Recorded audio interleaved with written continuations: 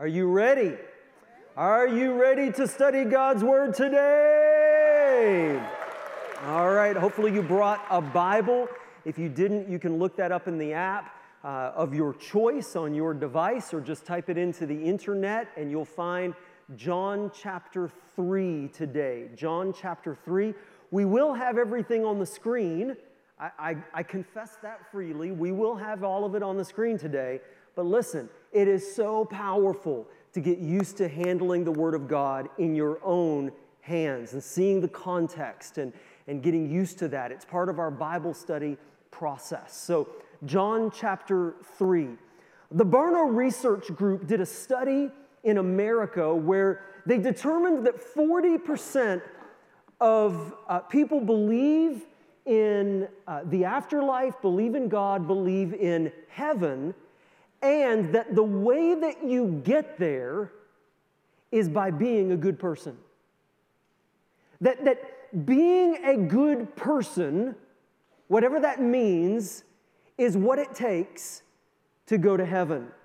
And so here in this story today that we are going to look at, we meet a man named Nicodemus who believed basically that same thing. That if I try to be a good person, if I keep all the rules and do what society says I need to do, then that will be enough to please God. And so here in John chapter 3, as we get into verse 1, the context here is that Jesus has been traveling around the land of Israel. He's been teaching, he's been drawing a crowd, and the religious leaders have taken notice, and they're wondering, what is up with this Jesus guy? And we're about to meet one of those religious leaders who came to meet Jesus himself under cover of night. And so John chapter 3, verse 1 says, "Now there was a man of the Pharisees named Nicodemus, a member of the Jewish ruling council." Now this verse tells us a few things that are really important to know about Nicodemus. First of all, it tells us that he was a member of a prestigious and elite religious group called the Pharisees.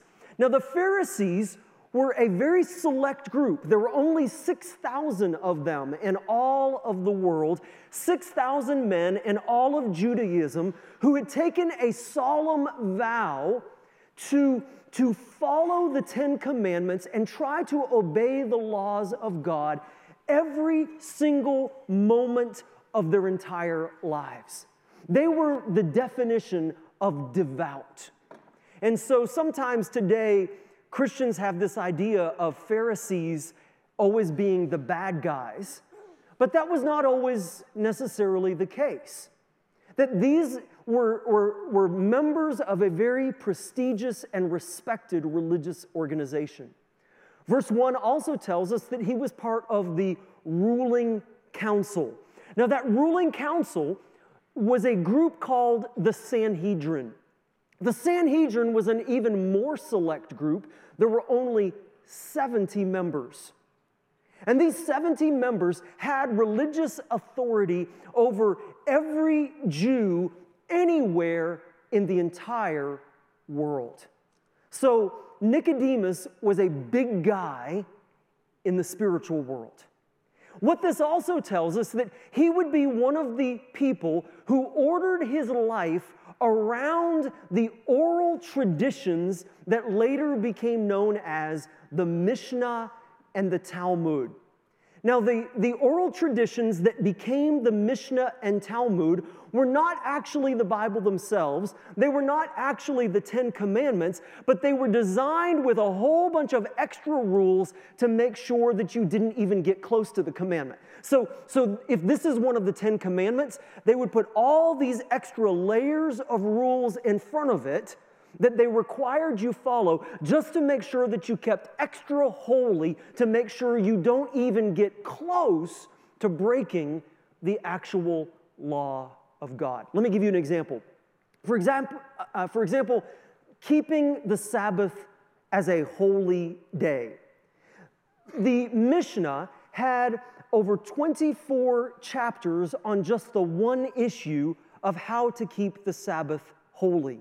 Then the Talmud went on even further with 156 pages on how to keep the Sabbath holy. You weren't allowed to do any work on the Sabbath. And so that would have mean, of course, that building a house on the Sabbath was holy, or was unholy, was a violation. And so, in order to prevent you from building a house on the Sabbath, they also had rules on when and where and how you could spit. You're like, what in the world do those have to do with anything? Well, remember, a whole bunch of extra laws to make sure that you don't break the one. And so, you literally, you heard me right, had to be careful how you spit on the Sabbath. And so, the reason was because building a house would be considered a violation. So, of course, you could not make mortar in order to, stick the bricks together in the building of a house. And the way that you make mortar for the bricks and the stones is by taking dirt and adding moisture, turning it into mud. So, if you were to spit in the dirt on the Sabbath, then you would be making what could be perceived as mortar, which could conceivably be used to build a house. Therefore, if you spit on the Sabbath, you're in trouble. Because you're making mortar, you are working. Now, here's the great part, though. We always find ways to work around this, right? So, a Pharisee could spit on a rock on the Sabbath. Because if you spit on a rock, then no dirt is involved, thus no mortar is created, and the Sabbath has not been violated. So, if you're a Pharisee, you better have good aim if you have to spit on the Sabbath. Now, when you look at this, Nicodemus lived his life by these rules. In other words, he did everything that society says you need to do in order to be a good person. In fact, in just a few verses, we're going to see that Jesus even calls him Israel's teacher. And so Nicodemus is one who actually teaches other people how to be a good person. He's involved in the movement of making the world a better place. And so he is a teacher, a spiritual leader, a scholar. So now look at verse 2. He came to Jesus at night and said, "Rabbi, we know you are a teacher who has come from God, for no one could perform the miraculous signs you are doing if God were not with him." Now think about this. This is Nicodemus giving to Jesus a compliment. Because Nicodemus considers himself to be a good person, but he knows that Jesus is really good. He is a great teacher, but he's never seen anyone teach like Jesus. He's seen the miracles that have followed Jesus. And so he knows that Jesus is good. So we've learned three things about Nicodemus. Number one, we've learned that he is active in a do-good organization. Number two, we have learned that he lives to a high moral standard. And number three, we have learned that he has respect for God. Now, wouldn't most people say, this would make for a pretty good person? A person who is involved in charity work, a person who is trying to make the world a better place, a person who is part of the right groups, a person who, number two, is trying to live to a high moral standard, is trying to be honest and pleasing to God and be a good person and show some respect to God and spirituality. In fact, if you did those three things, many churches would elect you to the church board. They would want you in some position of leadership if you met these three criteria. And so look at what Jesus says next about whether this kind of good person is good enough. Verse 3. Nicodemus, remember, in verse 2, has said all kinds of nice things about Jesus. He's given Jesus a compliment. And now look at how Jesus responds to this compliment. Verse 3. In reply, Jesus declared, I tell you the truth, no one can see the kingdom of God unless he is, what are the last two words? Unless he is born again. And so Jesus says, no one is good enough to see the kingdom of God. Nicodemus, not even you, no matter how good you think you are. You have to be born again. And Nicodemus gets offended, I think, because look at how he responds to what perhaps he perceives as an insult. In verse 4, how can a man be born when he is old? Nicodemus asked. Surely he cannot enter a second time into his mother's womb to be born. Now, I might be wrong, but I think that Nicodemus is a little bit mad here. I think he is a little bit insulted, and he is taking a sarcastic swing at Jesus. And here's why I say that. Because the Greek word that Jesus uses here for born again is anothen. Born anothen. Remember, the New Testament was written in what language? In Greek. And so the Greek word that Jesus uses for born anothen, that can be interpreted two ways. A lesser meaning is to be over again, just like you were the first time, or it can mean, the primary meaning, from above. From above. So when Jesus says, Nicodemus, in order to see the kingdom of God, you must be born anothen, that Nicodemus can interpret that as either you need to crawl back into your mama's belly and be a baby again, or that you need to be born from above in terms of there's something that you need to experience from God. Which one does he jump on? Why? Why does he jump on the wrong definition? I wonder if it's because he thinks, hey, whoa, just a second, Jesus. I'm already a good person. Don't you know who I am? I mean, I've lived according to my convictions. I've done everything that society says that you should do.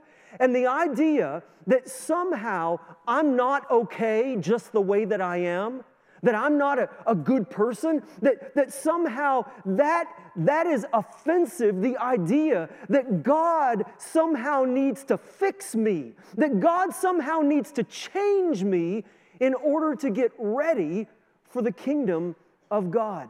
And so now Jesus goes on to explain to Nicodemus 4 spiritual realities that he needs to know. And these are 4 things that everybody needs to know. Number 1, that trying to be a good person isn't good enough. You see, the Bible says that there is a problem within our humanity, that our flesh is corrupt, that the desires of our heart, our natural inclinations, will actually draw us away from God rather than to God. And here's how Jesus describes that. Verse 5, Jesus answered, I tell you the truth, no one can enter the kingdom of God unless he is born of water and the Spirit. Flesh gives birth to flesh, but the Spirit gives birth to spirit. You should not be surprised at me saying, you must be born again. And so Jesus says, in order to see the kingdom of God, you have to be born of 2 things, born of water and the Spirit. Now, what in the world does that mean? There are 2 possible ways that you could interpret this born of water part. And frankly, the interpretation of this has caused some confusion, I think, among Christians. The first way that many people interpret born of water is that this is talking about baptism. That's the way that I've heard many Christians and many pastors teach this, that Jesus is saying in order to see the kingdom of God, that you have to be baptized and receive the Holy Spirit. Now, don't get me wrong. Baptism is important, but I do not think that that is what Jesus is talking about here. And let me explain to you why. That I think that Jesus actually explains what he means in the very next line. And so let's add a little bit of color here so that we can see that perhaps Jesus is using a common thing when you study the Bible, which is called parallelism. That he is making parallel statements that go together. That's what I think. And so when Jesus says, you must be born of water, then he explains what that means. Flesh gives birth to flesh. Your natural flesh birth as a child. Now, I am not going to go into the biology of childbirth, mostly because I don't really understand it. But when a child is born, a mother's water breaks, right? And so when you were born physically, a baby comes out with a flow of water. And born of the Spirit, for the Spirit gives birth to spirit. So then, as you begin to grow up, you begin to make choices in your life, God begins to reveal himself to you, and your second birth is when you surrender to Jesus, who died on the cross for the forgiveness of your sins, so that you can pass from death into spiritual life.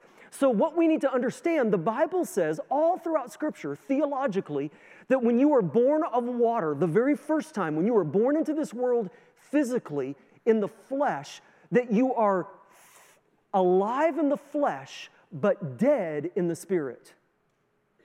That we are spiritually dead. The Garden of Eden, Adam and Eve, they eat of the fruit, and the punishment, you shall surely what? You shall surely die if you eat of the fruit. They died spiritually. We are born spiritually dead with a bent towards sinning. That we're alive on the outside, but dead on the inside. Now, when you look at the world and how people live, does that begin to explain something to you? But see, when you accept Jesus, he comes into you. And that shriveled up little raisin of a heart is infused with his Spirit and comes alive. And folks, that is what it means to be born again. Ezekiel chapter 36. Oh, it's such a beautiful passage. It says, I will give you a new heart, and I will put a new spirit within you. And I will take out this heart of stone that you have. We live with hearts of stone apart from Jesus. And I will take it out of your flesh and will give you a heart of flesh. I will put my Spirit within you and cause you to walk in my statutes, and you will keep my judgments and do them. Isn't that beautiful? That's what God wants to do in our lives. And so this whole conversation with Jesus is just blowing Nicodemus's mind, because it is so different from how he thinks the world works. Look at what Jesus tells him next in verse 8. Jesus says, the wind blows wherever it pleases. You hear its sound, but you cannot tell where it comes from or where it is going. So it is with everyone born of the Spirit. In other words, Nicodemus, this is not based on human logic. This is more than just what the mind can analyze, more than just what the eye can see. That we are talking here about supernatural realities. And so two things. First of all, Jesus said, trying to be a good person is not good enough. And now he says that trying to be a smart person isn't good enough. See, all your education is not going to save you. Education is good, but education can never answer the deep down questions that our soul longs for. And so Nicodemus is saying, but this is so different than what the world says. exactly. And look at verse 9. In verse 9, he says, how can this be? In other words, I'm this great teacher. I thought I had it all figured out. And is it possible that maybe I've been wrong? Is it possible that maybe the world has it wrong? And so in verse 10, you are Israel's teacher, said Jesus, and do you not understand these things? I tell you the truth, we speak of what we know and we testify to what we have seen, but still you people do not accept our testimony. I have spoken to you of earthly things and you do not believe. How then will you believe if I speak of heavenly things? Jesus says, look, you are confused in your thinking. You're thinking like the world thinks rather than from a heavenly perspective, how God thinks. Verse 13, Jesus says, no one has ever gone into heaven except the one who came from heaven, the Son of Man. Jesus says, look, there is only one way to heaven. Jesus says, I am the way. I am the truth.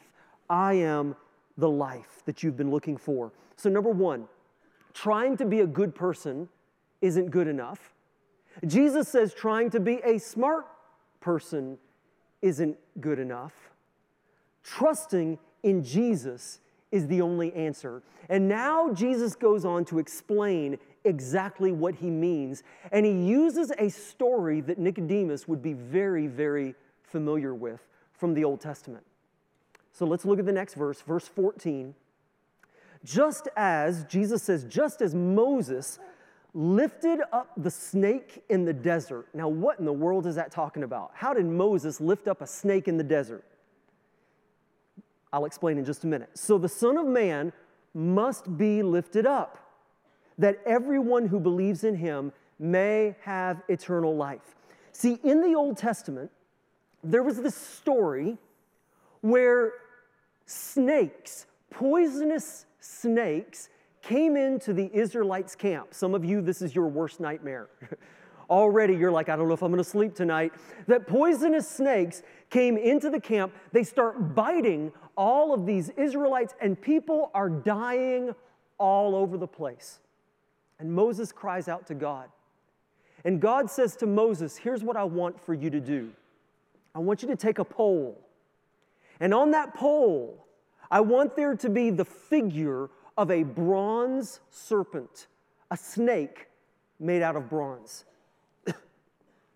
And with that, when you put that bronze serpent up on the pole and you put it up on a hill where everybody can see it, everyone who looks to that symbol will be saved from death. You're getting it, right? And Jesus says, in the same way, I must be put up on the cross so that everyone who looks to me will not have to face death, but in me will have eternal life. Isn't that beautiful? Isn't that good news? That's what it's about. And so in the very next verse, Jesus goes on to speak some of the most famous words in all of the Bible. John 3, verse 16. He says, and so this is what it's all about. He says, for God so loved the world that he gave his one and only Son, that whoever believes in him shall not perish, but have eternal life. For God did not send his Son into the world to condemn the world. God doesn't want people to be condemned. He wants people to be saved. He did not come to condemn us, but to save the world through him. Whoever believes in him is not condemned, but whoever does not believe stands condemned already because he has not believed in the name of God's one and only Son. And so Jesus is saying, spiritual truth number 4, that Jesus' forgiveness is the only goodness that could ever be good enough.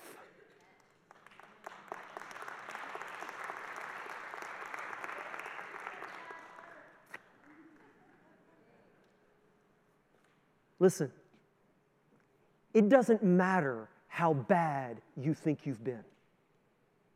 It doesn't matter how good you think you've been. You could never be so bad that Jesus cannot forgive you. And you could never be so good that Jesus does not need to forgive you. And if you think that it's about your goodness, you are making the same mistake that Nicodemus made 2,000 years ago. George Whitefield used to tell of a dream in which an angel transported him to the gates of hell. And when he arrived at hell, he cried out to the gatekeeper, "Do you have any Methodists here?" "Oh yes, we have plenty of Methodists here." "Do you have any Lutherans in hell?" "Plenty of Lutherans too." "What about Catholics?" "Hell is filled with Catholics." "Do you have any Baptists in hell?" "More than we can count."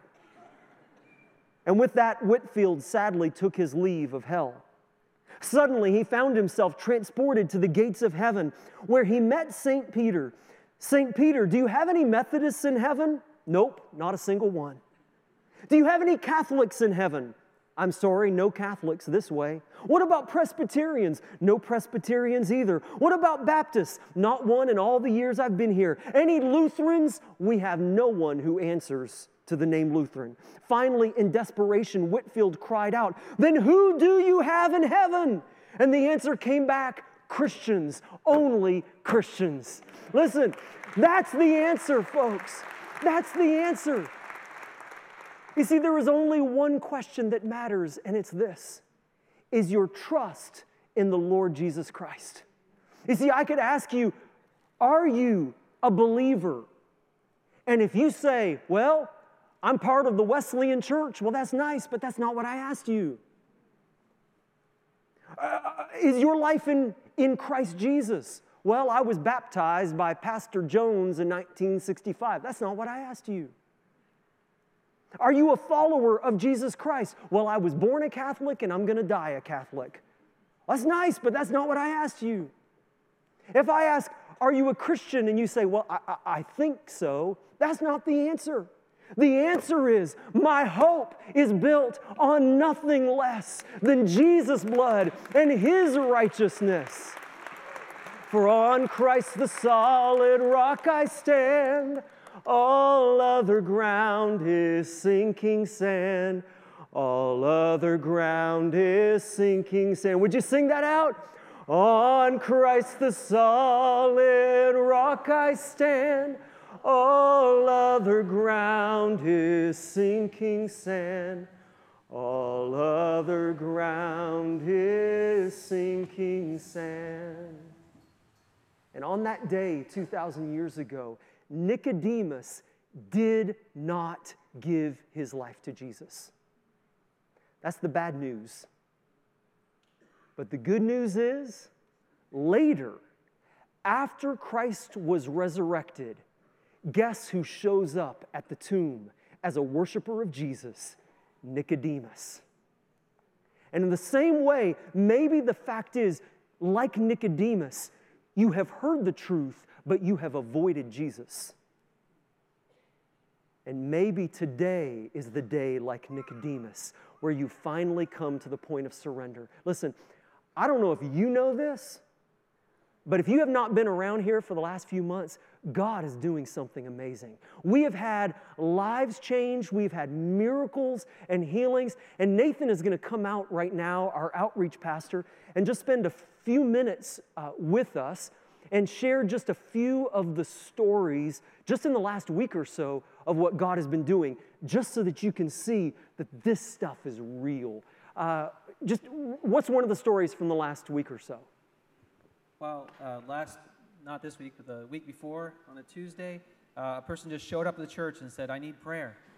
Went down and met a person, and the person, I'm going to say her name was Ann, just because she's new. But Ann said, "Hey, it's me, Ann, and I need prayer." And I go, "Ann? Wait a minute, I've heard about you, Ann. Aren't you the person that 6 months ago was at the leadership seminar and said, 'There's too much GOD stuff for me here. I don't know what's wrong with Christians. I'm an atheist. This is offensive. This makes me weak. I want nothing to do with God.'" 6 months ago. 6 months ago. And on the Tuesday before last, she was here saying, "I need prayer." Now, there was a little more context even. Like, was this somebody who was like even teasing Christians about what they believe? A little bit. And she had a friend, Dorothy, at her workplace. And Dorothy'd say, hey, I'm going to a program at church. And she'd say a little prayer for me. But, after a while, she said, why am I having this reaction to God? I don't like black licorice. Doesn't make me upset. What's the problem? And with an intellectual honesty and an awareness that there was something in the heart, she began to explore. So I actually got to come in right on the very tail end of everything, knowing that God had been working for 6 months on this hardcore atheist, and I'd heard a few things, got to pray with her. She had had a spiritual attack in the last week as she was getting close to God, something that she didn't believe was possible in her atheist mindset, secular mindset. Pat and I prayed over her. It lifted. She gave her heart fully to Christ, and she is a transformed human being. And she's here today. Here today. And alpha or beta word, Well, alpha, beta word, I happened to be here as it was dismissing this Tuesday, and it was like a sea of people coming down that hallway, and every third one I'm like, and you're a new Christian, and you're a new Christian, and you're just about a new Christian. And it was just like, wow, I just wanted to give high fives, and there was like 15 people that I knew of. And the ones I didn't know. It was just amazing. And even, so that Tuesday before last was when Ann, the atheist, came to Christ fully. And then the very next day, another guy was all by himself. He had watched The Shack. He had someone share the gospel with him, but he was resistant to it. Again, not a believer. But he reached out to God because he had had some symptoms in the last while that had been driving him crazy. A real horrible images if he closed his eyes of gore and atrocity and stuff like that. Didn't make any sense to him. He'd had a stitch in his side that had been there for 15 years, and it was growing increasingly stronger. This is like 10 days ago, guys. He got down on his knees and prayed to God and invited Christ in, resisted Satan and rebuked him. The stitch in his side for 15 years that had been there, that the doctors had been working on, instantly went away, and he doesn't know how to describe it, but a blackness came out of him that was totally supernatural, and he's here today, worshiping Jesus Christ.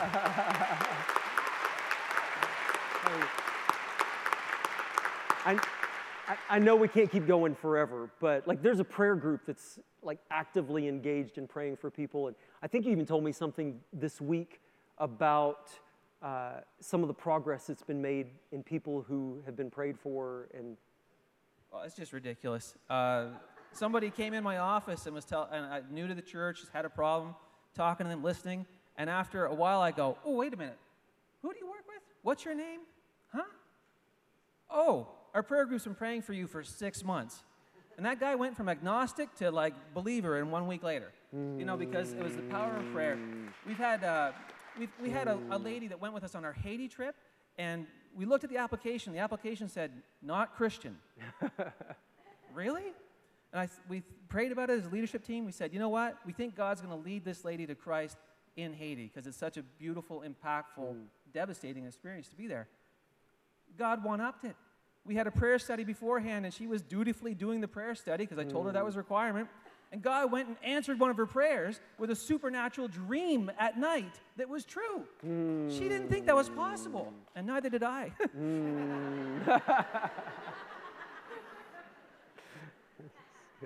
So it's unbelievable, and we could keep on going. Yeah. We could keep on going. Yeah.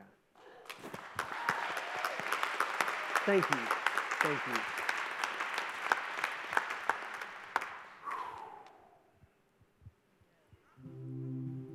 People ask why I believe all this stuff.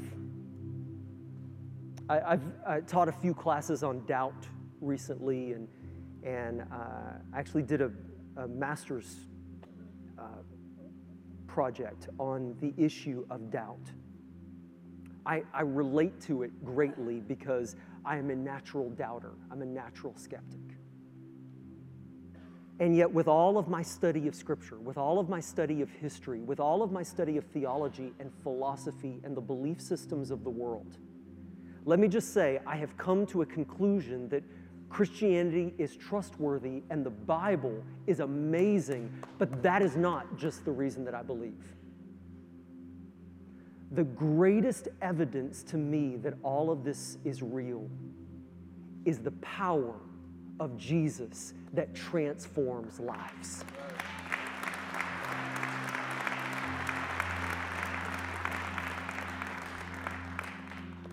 And so we're going to take communion today to celebrate the sacrifice of Christ on the cross for us.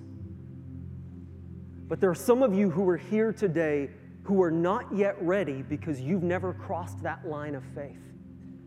You've never done what Jesus said we need to do to be born again, to be born from above. And the Bible says the way that we do that is by confessing our sin, confessing that we're not good enough, confessing that we are not nearly as good as we think we are,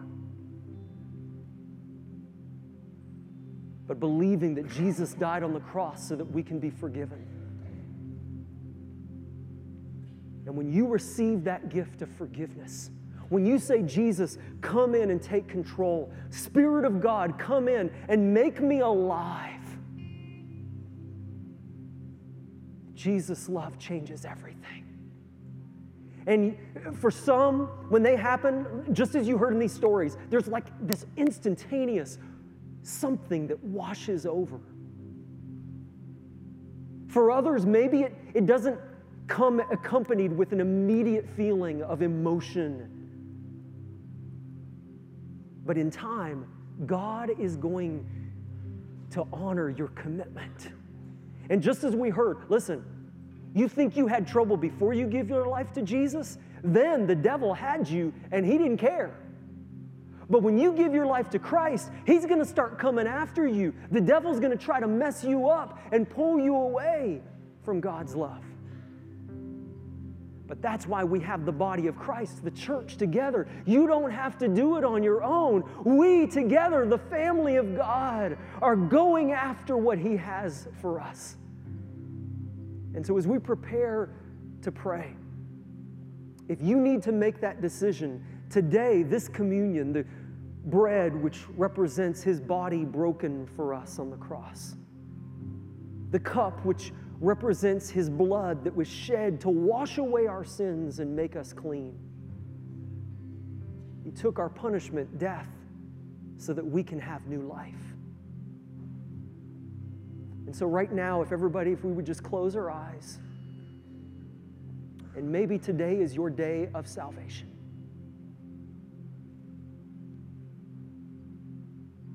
And so you just say that right now in your heart. Say, Father, I confess that I've sinned, I've fallen short of your glory. I'm not nearly as good as I have pretended to be. And I receive your forgiveness. Thank you that Jesus died on the cross for me. And now may your Spirit come in and fill me from the inside out. That you would take out, as Ezekiel says, my heart of stone and replace it with a heart of flesh, alive in your Spirit. And so now, as the family of God, for those who are brand new Christians right now, and for those who have followed Christ for decades, we pray your blessing upon these elements. In Jesus' name, amen. Hold on to that as you receive it, and in just a few minutes, we're going to take the bread and the cup together.